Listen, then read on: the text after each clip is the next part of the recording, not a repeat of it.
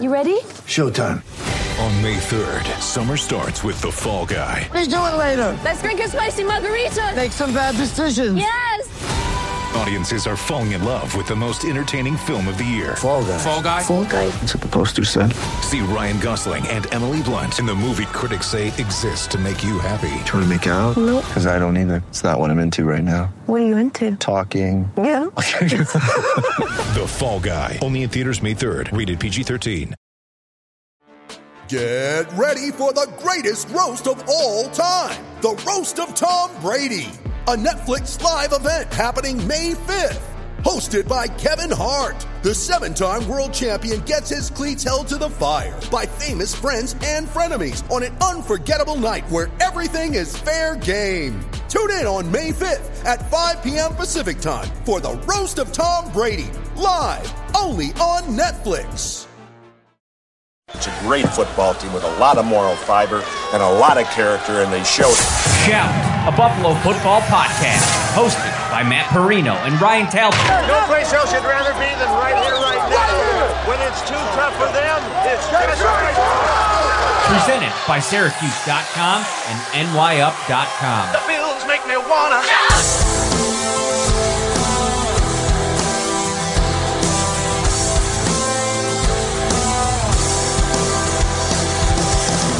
Thank you so much for watching on this Wednesday night. The Staples Show is Ryan Talbot, Matt Perino, the Shout Buffalo Football Podcast, brought to you by Tops Friendly Markets, your neighborhood store with more. And actually, whether you're celebrating this weekend, it's a big game. We're going to talk a little bit about it. At home or away, wherever you are, Tops Friendly Markets has all your fan favorites ready to enjoy for football, entertaining, or any occasion. Get to Tops this weekend. I'm going to bring in my man, Ryan Talbot. How you feeling tonight, buddy? Hey, I'm feeling good. Like you said, Staples Show, big game this weekend. So really looking forward to, starting to talk about that game a little bit tonight. We have a great guest coming in soon. So I'm pumped up over here, Matt. Great guest. Let's lock him in here. Let's bring him into the program from CBS Sports. Chris Trapasso, our good buddy. We talk about this before the draft when we had you on, and you're like, listen, man, I'm available. Come on anytime. And I'm like, we have not had enough Chris Trapasso in our life, so we're getting you in here tonight. We're going to talk some Bills, some AFC, pretty much everything. How are you, my friend? I'm doing really good. Thanks for having me again. And I've probably been in enough of your lives if you're on TikTok. That's been my new favorite platform for film breakdowns, draft, mostly NFL. So seeing those and then inviting me onto this, I feel honored. Thanks, guys. What a transition. Find Chris Trapasso. He's absolutely killing the game on TikTok right now. I'm an avid subscriber. I'm scrolling through his videos on a daily basis. He's breaking down film. He's got a lot of fun little videos. He put up one that really creeped me out because he was rocking a mustache, and it took me by surprise. But he pulled it off.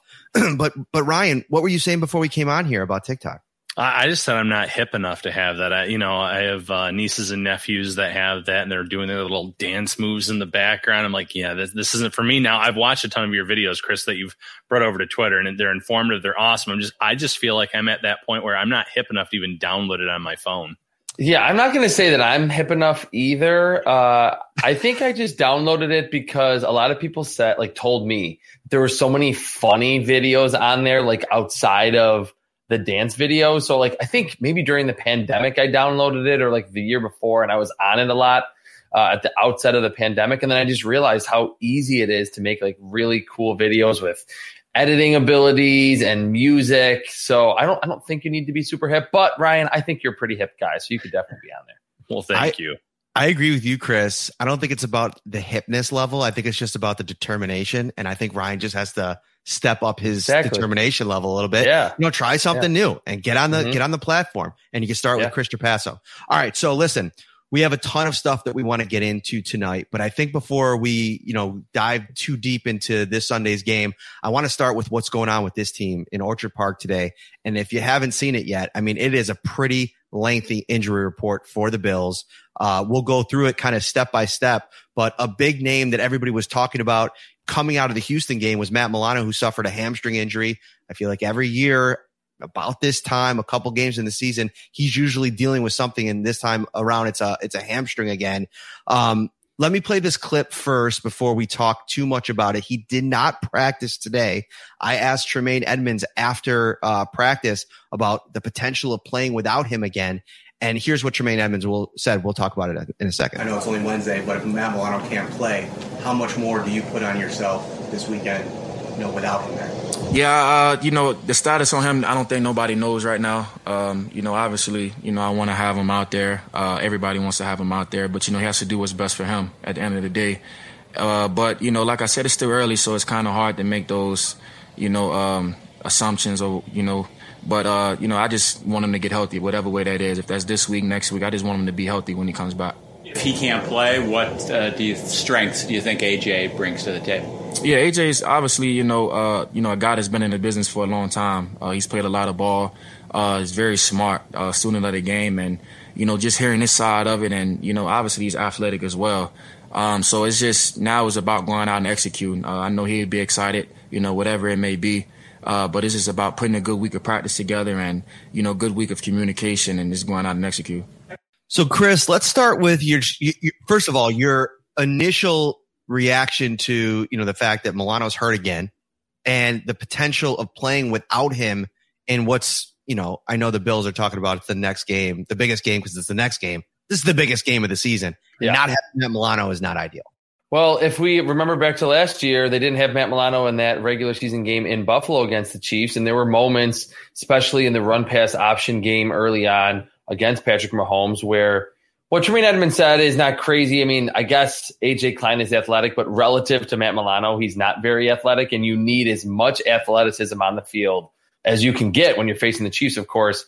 For Milano, it is starting to kind of pop up every season. The one thing I will say that is, I think, on the positive side for this is that I think part of the reason why the Bills have been in the whole Sean McDermott era relatively healthy, like each season, like collectively, is that they don't rush guys back. Like there's been times where a guy's been injured. We think it's just a minor tweak, and Sean McDermott will say, hey, this is more like weeks than it is days. But McDermott said today that it was day by day for these guys. So I think to hear that from Sean McDermott, who is always smart with talking to the media, especially when it comes to injuries, that was an encouraging sign for Matt Milano's availability. And I think at this point, he was a 2017 draft pick. Like, I don't know if he's to the Kyle Williams, Jerry Hughes level, Emmanuel Sanders level of getting veteran rest days, but I don't know how much Matt Milano necessarily needs to practice,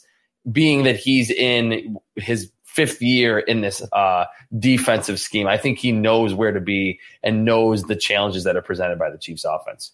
One of the things, Ryan, that has gone so well for this defense this year is the step that Taron Johnson has taken. And I think that, it's funny. I'm doing a story on him for Saturday, the weekend big feature that I'm trying to do every week on one player. And this week it's Taron Johnson, because you go back to that Kansas City game last year. And I mean, he was up close and personal with Tyreek Hill, watching him absolutely go off in that game. And one of the things that was interesting that he said so far this week in some of our chats is that in a lot of ways, because of the defense the Bills play, he does a lot of the same things that Matt Milano does. And so getting him back at practice this week, he was there full go. He missed the last week's game because of the groin injury, but he was full go today. That is a good sign. But without Matt Milano on Sunday, potentially, what's the impact in this game? No, I think it's a significant impact if he doesn't play. Listen, Tremaine Edmonds said everything right in terms of AJ Klein being a veteran. There's certain things that he does pretty well getting after the quarterback, but you don't want to see him necessarily in coverage too much. If you play smaller with another defensive back out there, or whatever you try to do to adjust to a loss of a Matt Milano, that would just open up a hole somewhere else for Patrick Mahomes and that offense to exploit and to attack. And listen, they're very savvy. The offense, I think this is going to be a really good offensive battle, but having Taron Johnson out there would be great for this Bills team. It would be huge. And then obviously Matt Milano as well. So Taron Johnson obviously looks like he's going in the right direction, being a full participant today, dealing with that groin injury. As good as Cam Lewis was last week, you want to get him back in this lineup. And then if you can get Matt Milano and you feel like he is healthy, that is just so big for a defense that, in my opinion, is playing some of the best ball that they've done it through the entire Sean McDermott tenure. Milano out today. Tywan Jones dealing with a hamstring as well. Obviously a special teams concern if he can't go. And then Greg Rousseau, who pops up, apparently suffered a toe injury in the game against Houston. And that raises your eyebrows a little bit because we know one of the big talking points, Chris, when they drafted Greg Rousseau was with the Chiefs in mind, being able to affect the really good quarterbacks in this league with your pass rush. What have been your impressions of Rousseau so far? What would be your expectations if he could play this Sunday and what he can do maybe against this Kansas City Chiefs offensive line, who I've been a little bit less than impressed with through the first 4 games? Yeah, I mean, we have to remember that the Chiefs revamped their entire offensive line, like 5 new starters up front. There's 2 rookies, Creed Humphrey and Trey Smith, who've actually played very well. But Orlando Brown, the big trade that they made in the offseason, from the film I've watched, he's looked like a little bit of a liability at left tackle. The right tackle, even more of a liability. Moving to Rousseau, I think, like the entire Bills defensive line, he was good against the Dolphins, and that is one of the still bottom-level offensive lines in the NFL. What I like that I've seen from Gregory Rousseau, beyond just everything that he and AJ Epinesa mostly did in that game, even Jerry Hughes as well, he's playing with a lot more power than I expected. He's setting a strong edge. He's not letting running backs get outside him. And, of course, he's still probably in the 255 to 260 range. He can add more weight to his frame as he continues on. He hasn't been a great pass rusher. There hasn't been a lot of pass rushing moves strung together, a lot of bull rushes back into the quarterback. But there is something to be said for his ability to do 2 things. Finish some of those pressures from his teammates, like we've seen early this season, that he's gotten a couple sacks as that cleanup guy. And really, that's a big reason why he had those 15.5 sacks as a redshirt freshman at Miami, that he's so long, he's so tall that he can get those quarterbacks to the turf when maybe some smaller, not as lengthy edge rushers can always sack them. And at 6'7", I mean, all it takes is for him to raise his hands as he's chasing down Patrick Mahomes on a bootleg to tip a pass, and that could be the difference in the Chiefs moving the ball down the field and scoring, or potentially getting a pass breakup or an interception. So I think low key, even though he hasn't been amazing to start, Gregory Rousseau is actually a pretty big component of what the Bills need to do to stop Patrick Mahomes. Chris, speaking of young Bills pass rushers, we finally got to see Boogie Basham make his debut last week. Obviously had a sack in the game. What were your first impressions of watching Boogie on film or even live in that game? Yeah, a lot of power to his game. I mean, he looks almost like a defensive tackle out there. And it's interesting that when the Bills put him out there at the end position, and they have Star Latulele inside, and even Ed Oliver, they have a very big front that plays with a lot of power. The sack was more of the coverage variety than him winning one-on-one, but he did show the ability to disengage from a block. I thought he held his own in the run game. That was kind of a low-key strength for him at Wake Forest. It was really the first time that we'd seen him, and it was, I think, good for someone that was inactive the first couple of weeks, a second-round pick that they were trying to bring along slowly, to get kind of a practice game before Kansas City on the road in primetime and then Tennessee on the road in primetime. I think it might take him still more time to, similar to Gregory Rousseau, be able to win with pass rushing moves in under 3 seconds. But I like the fact that he didn't look overwhelmed, and that the power element to his game that really was, to me, the biggest clear-cut strength that he had at like 275 pounds on the edge showed up in that first game against Houston. You look at the rest of this injury report, and I think we mentioned Taron Johnson being full go. Jordan Poyer with the ankle missed last week. He was limited today, so that's a very good sign. I thought he looked not only in good spirits, but was moving around pretty well in the portion that we were able to watch. So that's definitely good news. Tre'Davious White pops up with his shoulder. He was in the red non-contact jersey, and you kind of get a little bit nervous here, Chris, because I think one of the big pieces last year in the regular season, in terms of, they obviously struggled against the run, but Tre'Davious White went through that 2-week period where he was banged up. He missed the Titans game. I think that was still kind of lingering in the Kansas City game when he came back and tried to play. Just from a tackling perspective, having a healthy Tre'Davious White is important. How concerning do you find that with him popping up on the injury report early this week? I don't think it's crazy in terms of concerning, because I'm of the belief, and Sean McDermott probably wouldn't agree with me on this, that once guys are in their 4th or 5th or 6th season, especially if they're stars, and I get if someone thinks like, hey, stars shouldn't get special treatment, I don't really necessarily think that they need to be full participants in practice or getting in any practice at all. I mean, we see those guys get the veteran rest days later on, but definitely, I mean, I'm not trying to sell this short. The Bills need all the defensive talent they need in this game on Sunday Night Football against the Chiefs. And adding to that injury report and flipping it to the other side of the ball, another rookie was listed on that injury report, and that's Spencer Brown with a knee injury. You know, Spencer Brown, early in the season, he was getting some limited reps, and he was flashing to the point where the Bills put him in the starting lineup last week. One, how big of a loss would it be if, you know, this hampers Brown's play? And two, what are your first impressions so far of what you've seen from Spencer Brown early in the season?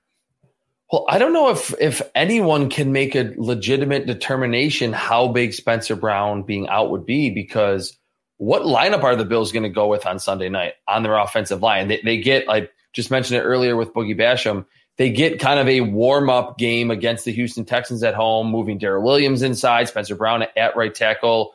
Is that going to be the offensive line moving forward? Or once John Feliciano comes back, we assume he's going to reassume his starting role. How do they feel about Cody Ford? Was that just a wake-up call? He gets benched for a game.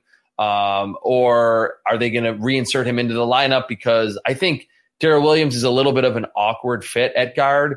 I will say this, rewatching the film, Spencer Brown did not look like deer in the headlights. Like, he was ready to go. There were some bad losses in pass protection, but there were also some like clear-cut wins against Whitney Merciless, who gave Deion Dawkins some problems early in that game, and some of the other Texans edge rushers. So to be a 3rd-round rookie that didn't play football last season, that is 6'9" and needs to add probably 15 or 20 pounds to his frame, I thought it was very encouraging from a pass blocking perspective. But kind of going into the philosophy of what the Bills need to do in this game, if you notice from that game on Sunday, they ran the football to the right side of that line a lot. And I thought, for being their first time together, of course, Darrell Williams and Spencer Brown did a great job communicating, getting to the second level on combo blocks. They opened up some really big lanes to stop the run. And if the Bills can have long, sustained drives, 6, 7, 8, 9 minutes, 10, 12, 11 plays, that can really help them keep Patrick Mahomes off the field, shorten the game a little bit so it's not a total track meet in Arrowhead. If you go back, and I did this morning, I went back and watched the AFC title game. Devin Singletary, there was no Zach Moss. They went with Singletary and TJ Yeldon, who, by the way, I thought TJ Yeldon, it wasn't an impressive stat line, but I thought he made some plays in that game, especially at times when, this offense was struggling. I'm still surprised that he doesn't have a home somewhere, or maybe he does, and I just haven't caught on to it, but I know that he was working out for the Saints. Singletary was ineffective in that game. They weren't able to run the ball at all. The Chiefs didn't fear that at all, and I think that's why they were able to really dial things up and send some pressures. I was talking to John Scott from Spectrum News before we left today. I think it was 32 blitzes that Kansas City sent, and you got to be ready for that on Sunday night, and you got to be confident in Spencer Brown. To your point, I think that they are locked in at Darrell Williams and Spencer Brown. Just going off of what Sean McDermott said this week, it seems like they're going to kind of move on from that. It was John Feliciano out there. He was limited today, but it shows that he's progressing toward the end of the protocol. So we'll see if he comes off that in the next couple of days, and they probably want to give him a shot again. But to your point, he struggled a lot against Chris Jones last year. And so I think what they're able to do up front, the thing with Spencer Brown that has me a little bit concerned, that knee injury in the Chicago game, I'm wondering if this is the same knee. He's been wearing 2 huge braces on his knee. He wasn't mentioned before the start of practice today as somebody that was going to be limited in practice, then showed up on the injury report, which has me thinking this might have happened in practice today. So I think what we see tomorrow on the practice field, if he's out there, if he's participating, how it looks at the start, we'll get a better sense of this. But I think what you said about Spencer Brown is, listen, he didn't look like it was too big for him. I thought if you take out Greg Rousseau's performance, against Miami, that was a big time performance on a big day. Spencer Brown, this is one of the better rookie game debuts, if you will, for the Bills in the Sean McDermott era. Yeah, definitely. And I think the run game will probably be a bigger factor than it was in that AFC title game on Sunday night against the Chiefs, because I think at this point, Devin Singletary, the offensive line, even Zach Moss, they're all kind of clicking right now. And this Chiefs defensive front, their entire front seven is a liability. Like, there's Chris Jones and not much else. The linebackers are not very fast. They're not that athletic. They're not good at getting off blocks. And I'm not going to say that I think they're going to run the ball 40 times and Josh Allen's going to only drop back 25 times. But what Spencer Brown, I think what he's shown and what he's further ahead at right now is blocking for the run. So if he can be out there, I think that's huge for the Bills. But it's interesting because Chris Jones, because the Chiefs are so thin along their defensive line, he's actually played a lot on the edge this season. And at like 6'5" and 300 pounds, he's still generating a fair amount of pressure. That's obviously not his natural position. So everyone needs to be watching out for number 95 on the Chiefs and see where he's lined up, because I still think even with Spencer Brown out there in his second NFL start potentially, the Bills are obviously more capable at the tackle position. So it'll be interesting to see if the Chiefs just don't have the horses up front, or they say, hey, we're going to just not worry about the edge rushers and get Chris Jones in those advantageous situations on the inside. Chris, why has the run game been more successful this year? Is it opportunities? Is it the fact that both backs have looked like they've rebounded from maybe a little bit of a down year last season? Obviously, Moss had his moments last year. I thought Singletary had taken a step back in year two. But both guys are looking good despite there being this rotation and riding the hot hand, so to speak. What has been the key to their success through the first quarter of the season? This is kind of the stock answer, but the run blocking's been better. I mean, Cody Ford, in watching the film, his pass protection was really bad the first 3 weeks, but he was getting after it in the run game on most plays. John Feliciano is, a high energy guy. He's a better run blocker than he is in pass protection. Mitch Morse, I think, is a very underrated piece on this entire offense. He's so fundamentally sound. He's so good on those reach blocks where you have to get across a gap and get a nose tackle turned in the other direction, getting to the second level. And with Singletary and Moss, it's not like they need huge lanes to create, because like we saw really against the Houston Texans and in every game, Devin Singletary and Zach Moss, they're both really elusive side to side. They're not going to necessarily be burners down the field, although I think we can all agree that Devin Singletary looks a lot more dynamic than he did as a rookie or last year. But when they aren't being contacted in the backfield and they can at least get to the line of scrimmage or a yard or two past it, then they feel a lot more comfortable to sink their hips, bounce to the left or the right. They can absorb contact and continue forward. So I think the whole run game is really in rhythm. The run blocking hasn't been amazing. The backs haven't been phenomenal, but they're just kind of working in tandem together very well.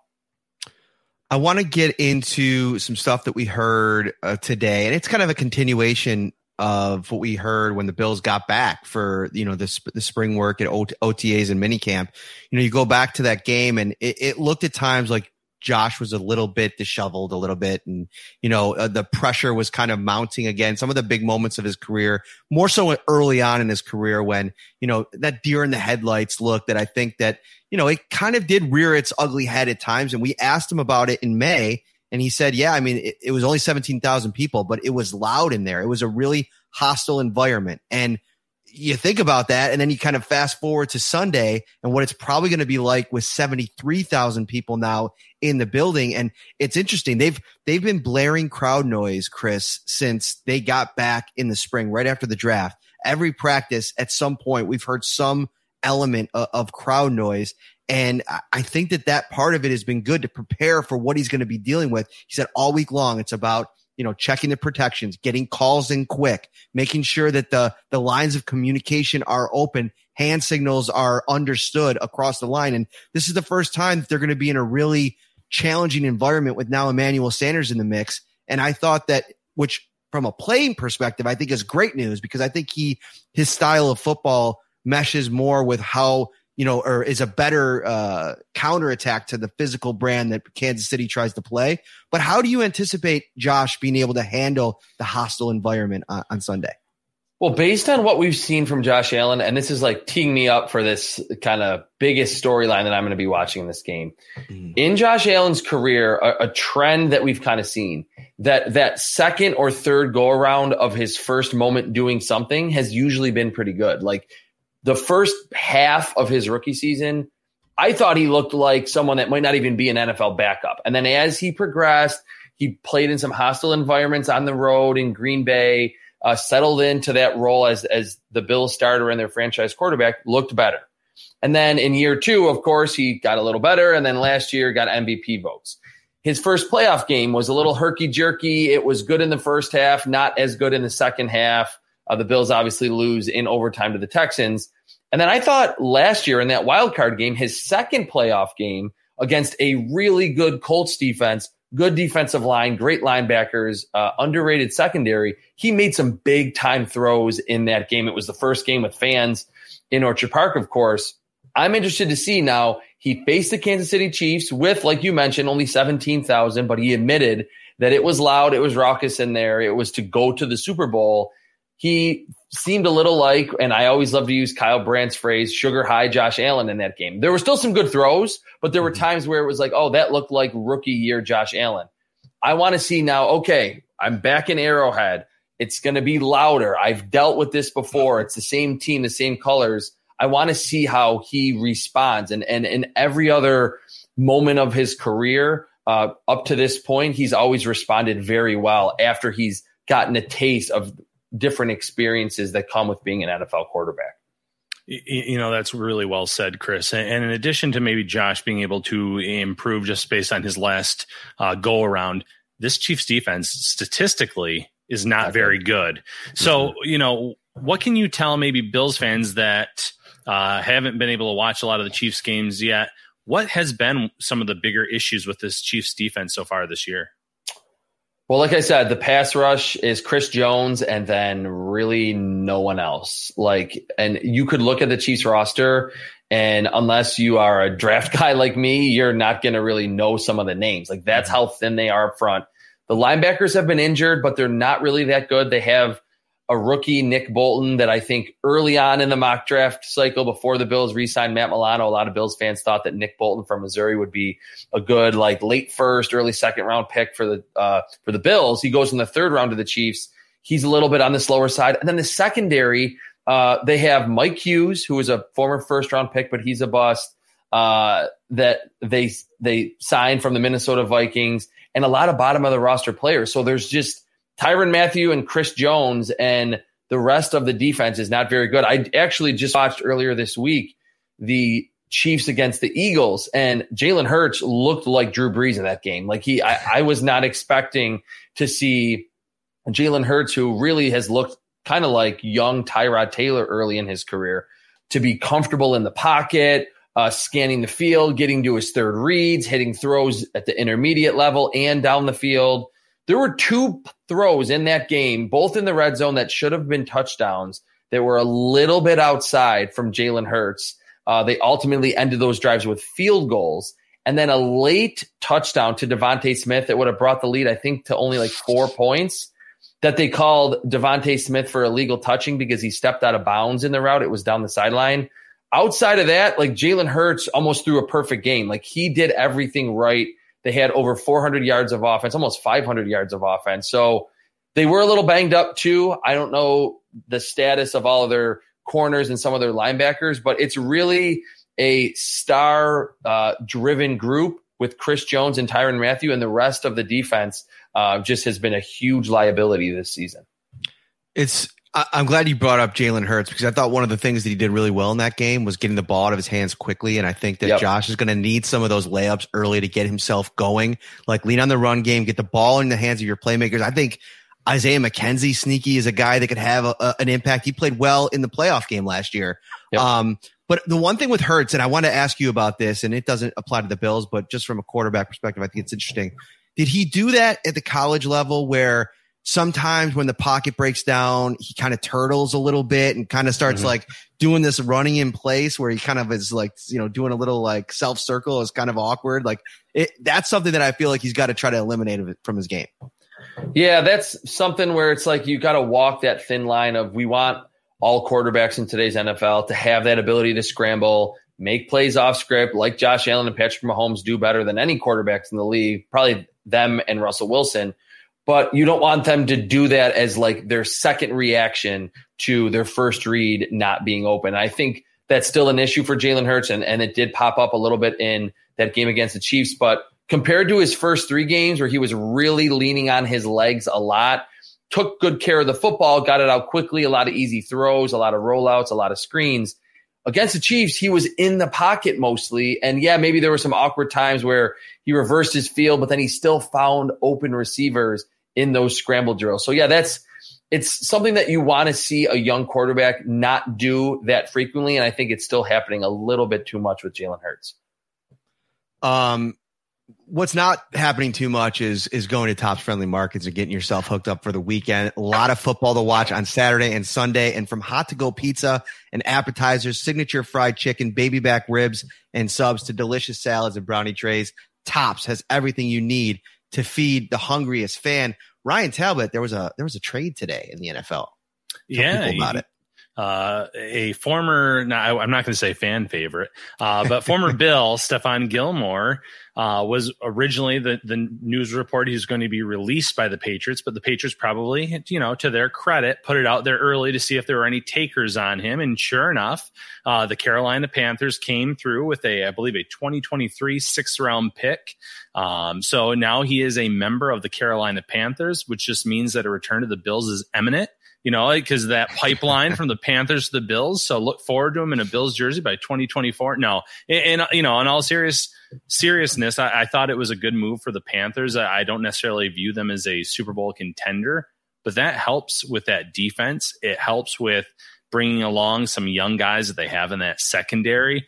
It makes them more legitimate in that conference as well. So, and once you get in the playoffs, you just never know. So I thought it was a good deal considering they had the money.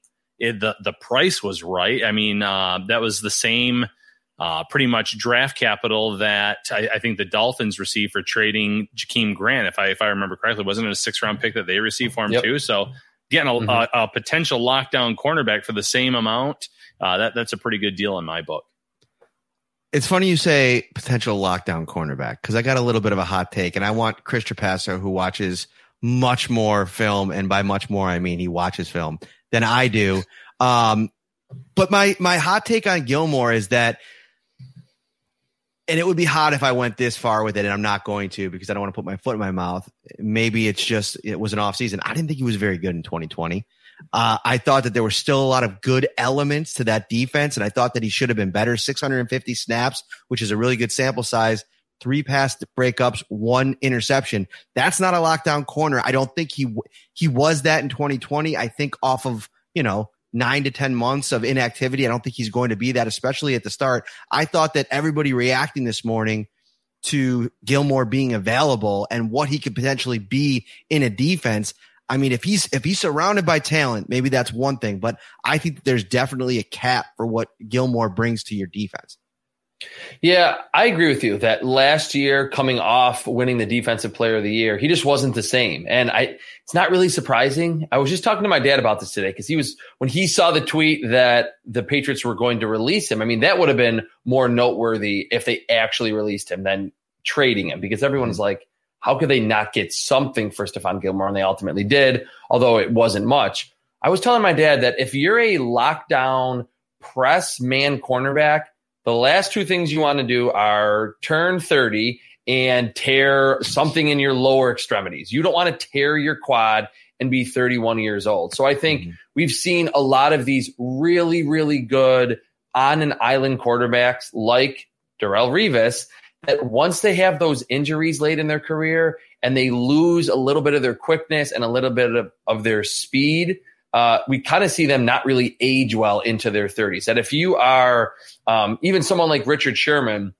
that was a predominantly zone cornerback, reading the quarterback's eyes, needing to understand route concepts and how a quarterback and an offense are trying to bait him, realizing where he needs to be on the field, and then just planning and driving on the ball. I think you can play longer and still be pretty good doing that. At 31, coming off a quad injury, I think the market kind of indicated that, I'm sure teams were interested in Stephon Gilmore, but they understand, hey, as a on an island shadow your number one receiver type of cornerback, he's just not as valuable today as he was even 2 or 3 years ago. And again, the last time we saw him on the field, I think he was solid in 2020, but he was not anywhere close to the defensive player of the year he was the year before. I want to go to 2 more places with you here before we let you get out of here. And the first one is I tweeted it out this morning. I saw a clip of Baker Mayfield, and it got me to thinking about, we're a month in and kind of tiering, the contenders in the AFC. And I think that's a fun exercise every few weeks during the season. And then our good buddy Sneaky Joe on WGR actually had a segment on it as well today. And I thought we'd go around the horn here and figure out, I don't necessarily care so much past the top 2 tiers because I think that's really the real contenders, but where you have everybody, because for me, as we sit here after 4 weeks, I have the Bills and the Chiefs in that top tier, the Super Bowl contenders, the teams that I really think have a chance to be in the AFC title game, and I would give them both a chance to win. I'm adding the Chargers to that group. I think I've seen enough from them the first 4 weeks. I'm all in on Justin Herbert. I think he's an elite quarterback. I think that he's going to become even better over the course of the season. The belief I have in Herbert is why I up them up to that tier 1. I think they have a lot of cool things going on defense. They have playmakers on offense. I got Cleveland and Baltimore in tier 2. I have questions about both of those quarterbacks. Where do you stand in terms of the hierarchy in the AFC right now? I view it pretty similarly. Like I was going to say the Chargers as that third team at this point. I do think there's a little bit of like the primetime bias. Like everyone watched him like shred a pretty bad Raiders secondary on Monday Night Football. But I totally agree with you, Matt. Like he is on his way to being an elite cornerback. And they have Derwin James. They have Joey Bosa. Their head coach is defensive minded. They try to limit big plays like Sean McDermott and the Bills do, and they do it well. I have the Browns and the Ravens also in that tier 2. And I just believe in the Ravens more than the Browns because I think for as much as Lamar Jackson has his detractors and so does Baker Mayfield, I just feel like in one game, Lamar Jackson can go off on the ground and make enough plays through the air to win you a couple of playoff games. And what I've seen from Baker Mayfield, especially like I just watched that game today, Browns and Vikings, whenever he is not perfectly in a clean pocket, scanning the field for 4 seconds, if he has to throw on the run or he's trying to run away from a defensive end, his pinpoint accuracy kind of goes out the window. And I think eventually in the playoffs, whether you're facing the Chargers or the Bills, or maybe not so the Chiefs, but you're going to face some good pass rushes. Mm-hmm. And Baker Mayfield, I think in those situations, that's kind of how I felt about him before the season, that the Browns roster might be, a top 3 or top 5 roster in the NFL. And Baker Mayfield is a good quarterback. But I'm seeing some issues with his ball placement, and he just doesn't have that improvisational ability that Justin Herbert has, Patrick Mahomes has, Josh Allen has, and Lamar Jackson has. So I think that's what separates those 4. And I would still put the Browns in tier 2, but they're probably the 5th team at this point. Yeah, some great points there. And I think we can all agree that Justin Herbert's well on his way to superstardom. Could you just imagine a team passing on Justin Herbert? A team in the AFC East, perhaps, that's probably kicking themselves right now. But that's a nice little transition to what I'm going to get to you with now, Chris. Ryan loves to throw shade at like certain teams. Like I could tell, like if it's the Patriots or the Dolphins, like the Jets too. Anybody in the AFC East, Ryan will throw a little. Just a little. No, but AFC East, listen, Bills are 3-1. You have 3 teams trailing them at 1, the Bills at 1-3. I don't want to ask, is this division wrapped up now, but is there a legitimate contender to give the Bills a run for their money in this division in 2021? No.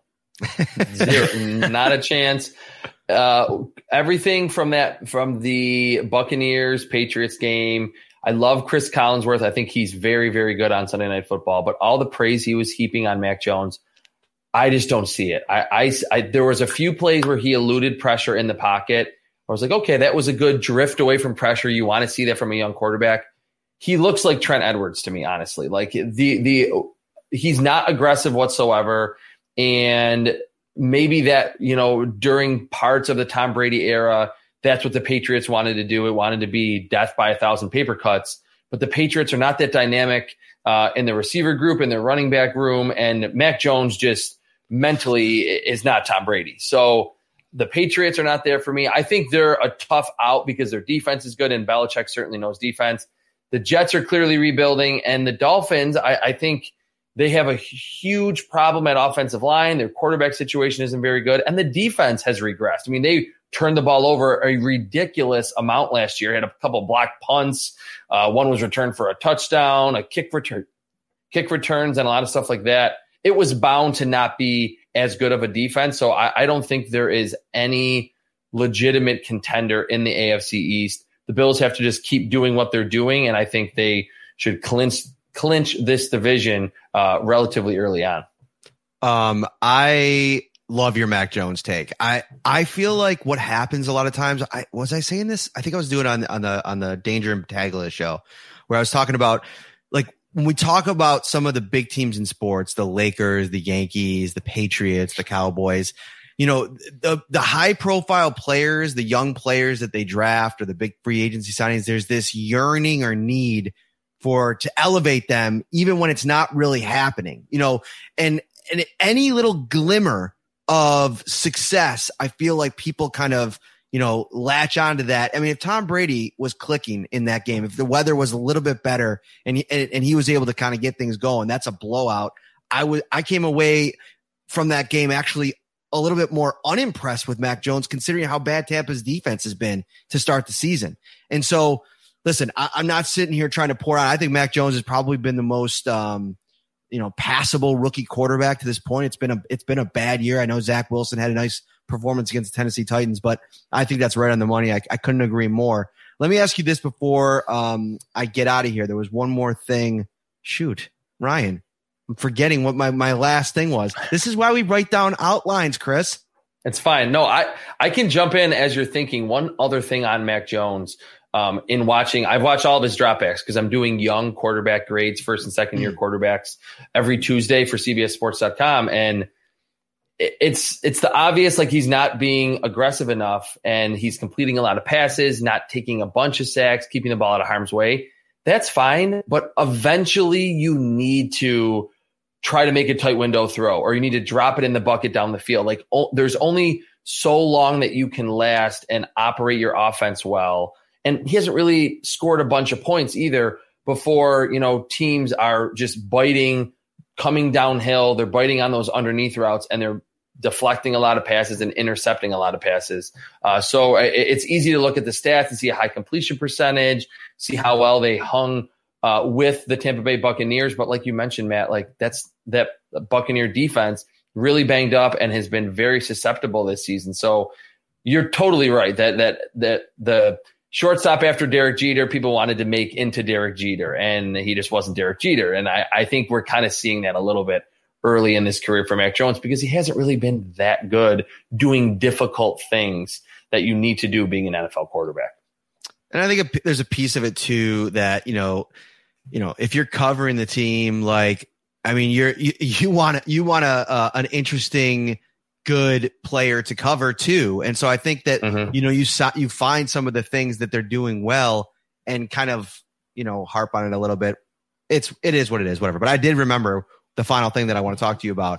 I can't believe I forgot. Listen, it's not every week that we have a draft expert on here. And I know there's a lot of excitement about what the Bills have going on in 2020, but I want to ask you, as we sit here and have a good look at this roster now, where would you put we get asked this a lot, like the top need for the Bills. And I usually kind of veer towards the offensive line because of how the Bills have viewed the cornerback position. I know that you could probably always upgrade that CB2 spot, but I think if you're looking, maybe at a first round pick next year, I think interior offensive line makes a lot of sense.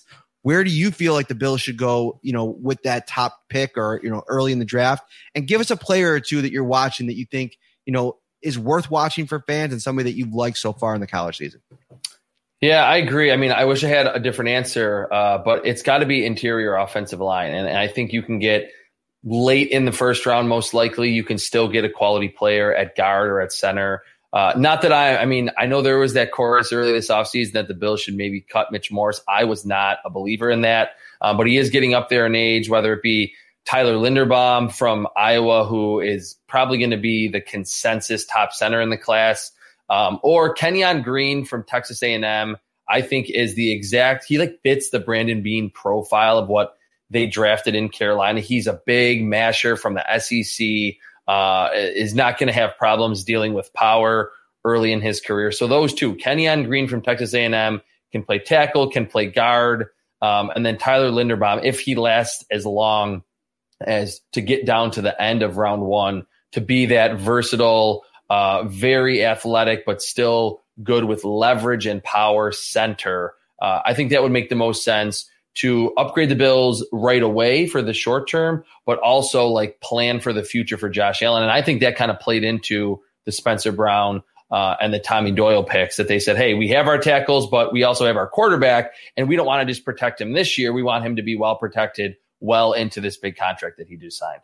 Chris Trapasso, my friend, thank you so much for spending 45 with us on this Wednesday night. Some great stuff. We'll get you on again soon if you're open to it. We'll continue to pump this TikTok channel. Find him at Chris Trapasso on TikTok. You're not going to be upset. And I know everybody's sitting there like my wife. She's like, I'm not going to download TikTok. But I'll see her on Instagram, and she's scrolling through the videos on Instagram. They copy TikTok. Just download the app. It's great content. That is the perfect segue. Get onto TikTok and follow me at Chris Trapasso. Thank you, guys. Chris Trapasso is where you want to be. My friend, have a great week. Enjoy the game this weekend. You guys too. Thanks.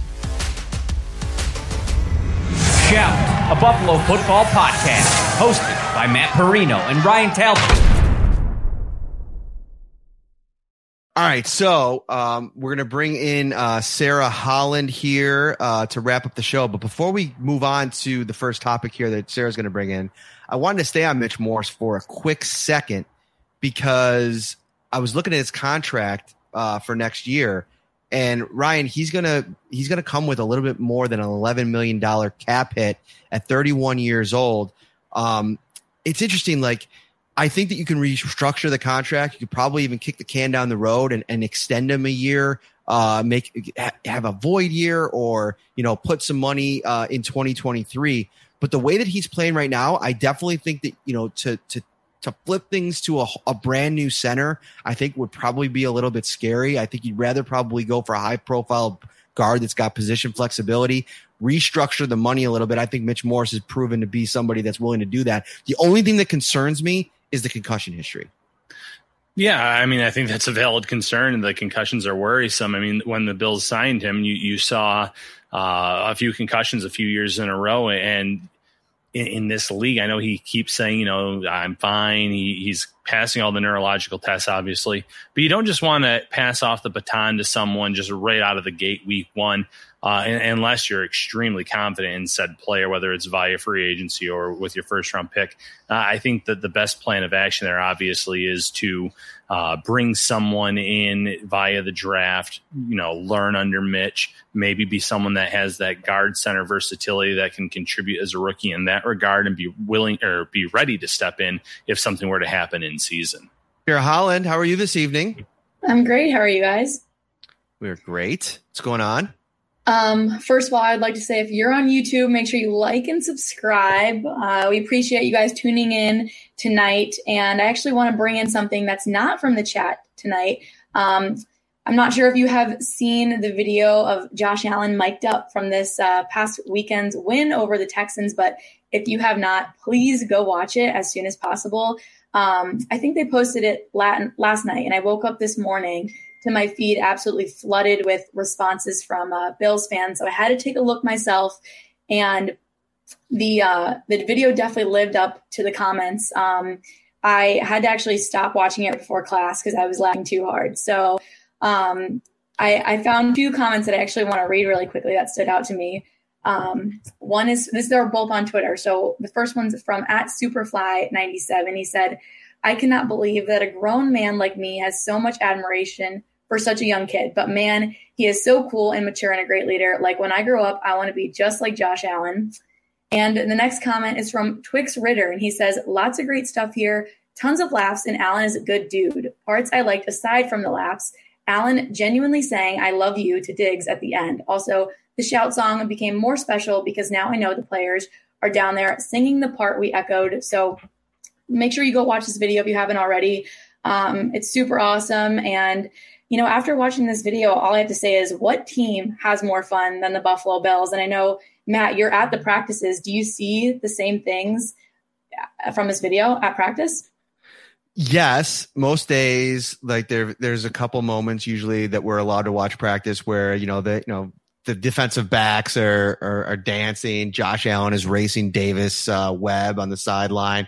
Isaiah McKenzie's always must see TV when you're in the facility. But no, I thought that the video was funny. I was watching it last night when it was released, and my wife was asking me what I was watching, and I was kind of going through it just to see if there was any compelling parts from that mic'd up series, because sometimes these guys forget that they're mic'd up. And actually, Stefon Diggs said today when we talked to him, there was a time in there at the end where he went up to Josh Allen and says, I love you. You know what I mean?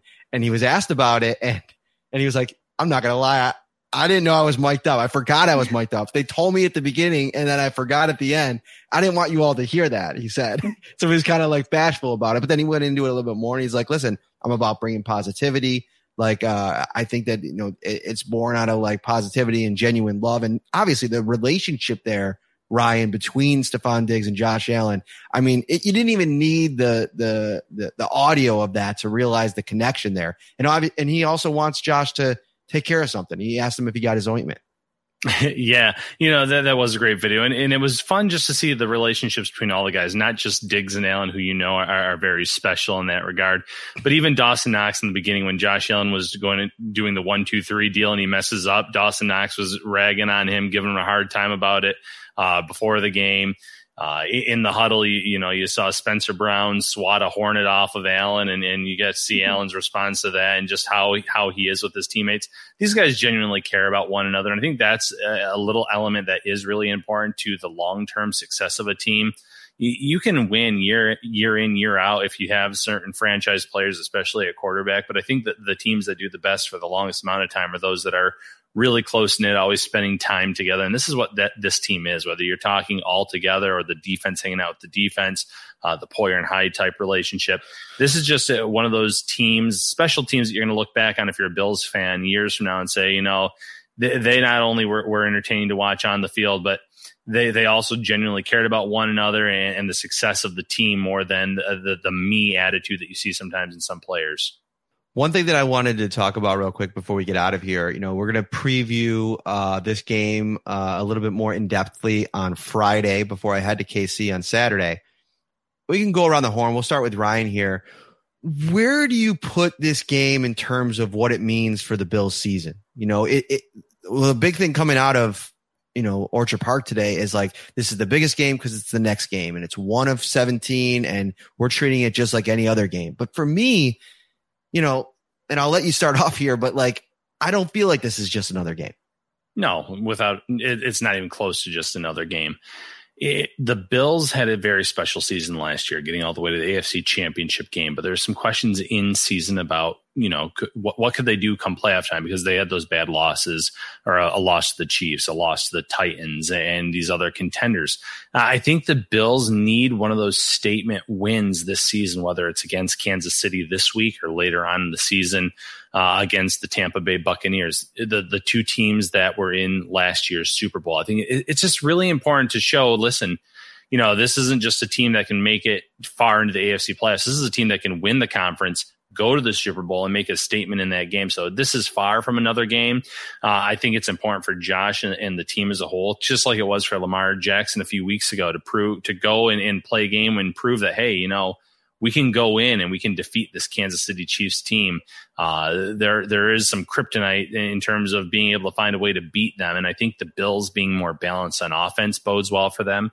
I think this defense seems to be, like I said earlier, the best that they've been under Leslie Frazier and Sean McDermott. Now, mind you, they're not getting Davis Mills or Taylor Heineke or Jacoby Brissett this week. So they're going to give up some points. They're going to give up some yards. But I think the ability to create some turnovers and to get a little bit of heat on Patrick Mahomes is there. And if they can get one turnover, if they can get the Chiefs off the field a few times, obviously more than they did in that championship game, the Bills are going to have a legitimate shot to go on the road and steal a game that they're the slight underdogs in. How about you, Sarah? Yeah, I think what happens when I think of is that one picture of, Stephon Diggs after last game, watching the confetti fall. And I think that just shows how big of a game, this is this weekend. Obviously, it's not just another game. And I think that mindset, Stephon Diggs is probably going to remember exactly that feeling that he had coming off of that loss to them last season. So I expect them, to come in, still have the fun that they were having, last game, but definitely, be a little bit more serious and be excited for this game. There's so much about this game that's important, from what it means if they win, what I feel like it reassures them of what they are, because I feel like we've seen them establish that in big games over the course of the last year plus now. But this is the big fish, right, in the big pond. You take them out, and not only does it give you that self-confidence that you are as good as everybody is trying to say that you are, but also, Ryan, this is a pivotal game in the conference that if this comes down to week 17 and it's the difference between going through Kansas City to the Super Bowl or staying at home in Buffalo to get there, you got to sell out in this game. You can't have a Sean McDermott situation where you're tentative on 4th down inside the 10-yard line. You got to look at your quarterback, Josh Allen, like John Harbaugh did to Lamar Jackson a couple weeks ago, and say, hey, you think we should go for it on 4th down? Go. There can't be any indecisiveness. You have to go into this game with a plan set. You got to have confidence in your players, what you do well, and let them execute it.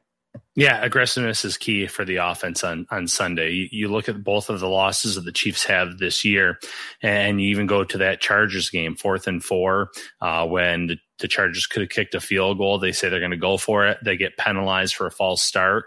It's 4th and 9. Now you think, okay, they're definitely going to go for the long field goal. No, they go for it. They get a pass interference penalty, and then they could have brought the clock all the way down pretty much to 0 and tried it for a chip shot field goal. They said, no, we're going to score a touchdown. And then we'll give the ball back to him with a certain amount of time, knowing that he has to go all the way down the field, score a touchdown. I don't know if I necessarily agree with it from that point in terms of maybe kicking the last second field goal to win it versus that. But the aggressiveness there, you mentioned the aggressiveness in that Ravens game. The Bills can't go down deep into the field and settle for field goals in this game. This is just one of those matchups where the Bills need to make sure that if they feel like they're in a range to go for it, whether that's 4th and 4, 4th and 7, and they're on near midfield, near the 40, whatever the case may be, go. These are the games you need to show that there's no fear in this team, that you believe in this offense, that you believe in this line, the run game, the list goes on and on. You can't cower away. The Bills were really aggressive last year for a lot of the season. Then come that championship game, for whatever reason, they took the foot off the gas a little bit, and they were settling for field goals early in that game. And it wasn't the team that you saw throughout the regular season. The Bills need to be aggressive on Sunday night. Funny enough, guys, Andy Reid is in the comments right now saying, thanks for giving me Patrick Mahomes. I think that's obviously alluding to the fact that the Bills traded the number 10 pick in the draft a few years ago, and Patrick Mahomes went to the Chiefs. Listen, that gets brought up every time the Bills and the Chiefs play. I think it's worked out pretty well for both franchises. And obviously it's a joke. That's not actually Andy Reid if you're listening on the audio platforms, but just having a little fun here on this Wednesday night, a couple days out from Sunday Night Football. Buffalo Bills, Kansas City Chiefs. We will have our full game preview, potentially with a guest. Maybe it'll just be myself and Ryan. We'll see. But we're brought to you, as always, by Tops Friendly Markets. Are you hosting a large party this weekend for the big game? Check out Tops' huge selection of party platters for a delicious, effortless, and affordable, no-stress way to impress. For complete details, stop by their carry-out cafe or visit topsmarkets.com/fantasyfoodball. That's FOODBALL. And actually, Bruce Nolan and Nate Geary, they have their what's their show called on Friday nights? Where Food for Thought. Food for Thought, yeah. And they were saying we should have called something about food ball, and we know food ball or something. And I'm like, listen, And that's already being talked about on the Tops Friendly Markets sponsored Shout Football podcast. So easy, guys. Oh, and before we get out of here, KC week, shout out to our guy, Terez Paylor. Rest in peace. Always keeping his name alive. He did our show right before the AFC title game last year. Absolutely was sensational. So I'm going to be rocking this this week. I'll bring it down to Kansas City too. Yeah, man, we missed the guy. All right. For Sarah Holland, Ryan Talbot, I am Matt Perino. We will be back on Friday. Enjoy your week, everyone. Take care. Shout, a Buffalo football podcast, hosted by Matt Perino and Ryan Talbot.